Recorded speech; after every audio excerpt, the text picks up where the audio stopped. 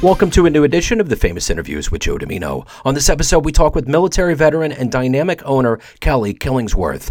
His life has been a roller coaster of highs and lows, from substance abuse and devastating physical injury to serving in the military and overcoming severe depression. Now, as a clean and sober father, entrepreneur, and motivational speaker, he is writing a story of transformation and hope. Amongst other things, his entrepreneurial journey began when he started an excavation company after years of personal struggle. This stood as a testament to resilience and adaptability in the business world. We get into quite a bit. Enjoy this interview. Yeah, good to meet you. So I want to begin our conversation. Thanks for taking a minute out with surviving the last 3.5 years. How did you get through the COVID period and how did it change you? How'd I make it through COVID? COVID with my business, correct? Well, I guess it's kind of a Venn diagram. I think it was all encompassing. So however you made it through that time period, whether it was, through business. I mean, it obviously was hitting all of our personal lives as well, but however you made it through it and how did it change you now that we're kind of out of it, so to speak? Okay.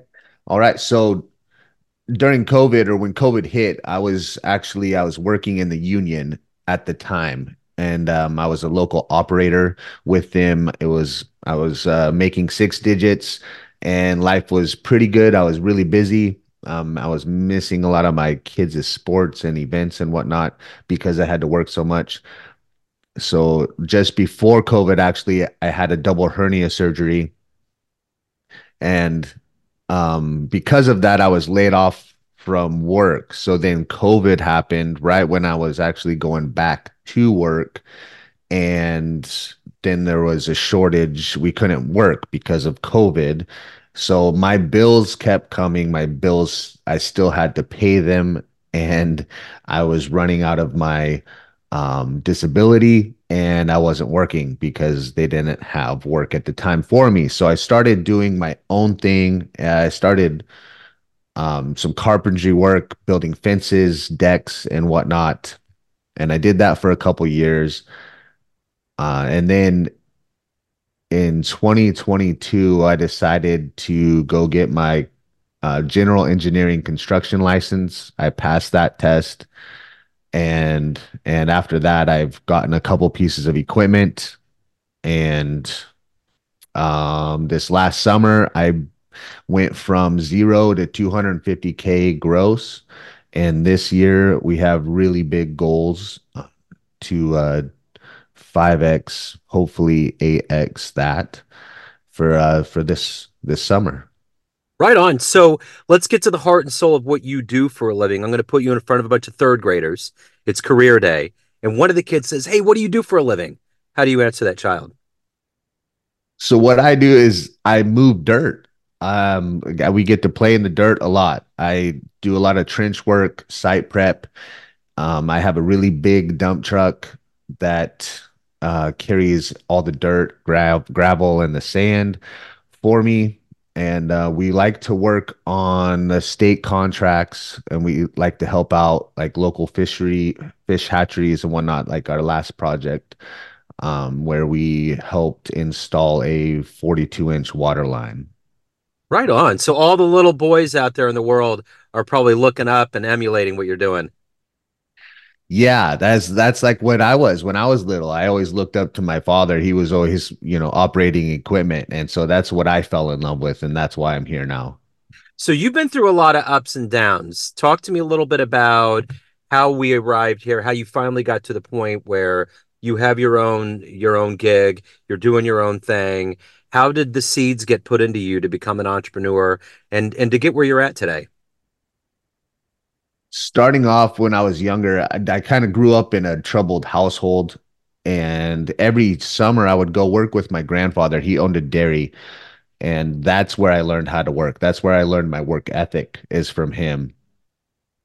And then all through high school, I had to work every all summer to earn enough money to be able to pay for my clothes and whatnot for the next year.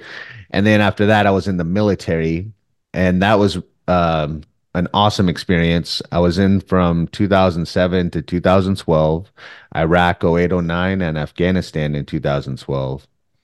And then it just going through my past because I've never made the right decisions for a long time, and I went down a really bad path for a while.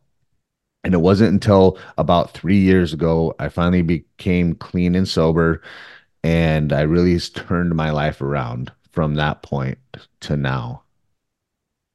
So, who's been a hero for you, an inspiration? My father, he at when I was at the age of 8, my sister was younger than me, about 3. My father became sober and he changed the stars, I like to say, for me and my sister. So I learned a lot, still learn a lot from him. So, if you could meet anybody alive on the planet right now that you find inspiring, who would it be? Who would you love to meet and talk to? Jock Willett. Okay. Who is that? I'm not familiar. He's an author. He's an ex-Marine. He's an author of a book, Extreme Ownership, and he just he's very disciplined. He has a military background, and his principles are what I strive for. So, speaking of military record, what did those tours of duty overseas? What did that teach you? How did that make you grow as a person? When I went to Iraq 0809, I was a human intelligence collector, which is very interesting. I only did 2 interrogations. The rest of the time, I ran source operations. And what I would do is get information from my sources, and then I would write the report about that information, say it was a weapons cache, and I would get the location of it. And then I would send that up, and I would actually go out with the Cav Scouts on mission to go find the weapons cache. And that was some of the most gratifying work. I was actually saving lives, and I could see my what my actions in play look like. And so it taught me a lot of resilience. It taught me a lot of strength and fortitude, because you never know what these guys are telling you, if they're true, if it's true or not true, or if they're trying to set you up or anything like that. But it was really hard getting out of the military because of the gratifying work that I did. There doesn't seem like there's anything that can replace that out in the civilian world. So, talk to me a little bit about speaking of the civilian world right now as an entrepreneur and a business owner. What is the motivation for you every day to wake up, to do the work that you do, and to evolve as a human as well? One is from my kids. I made a promise 3 years ago that I would change my life. I'd stop drinking, and that's what I did. And sorry. Um, so what keeps me going is the fact that it feels like, I mean, I'm changing my life. A lot of people seen my life when I was growing up and it wasn't really good. And it's given a lot of hope to people so can become resilient in their transformation as well. And it feels good. And man, life when it's going good, it's going good. And when it's going bad, it's not near as bad as my worst days have been.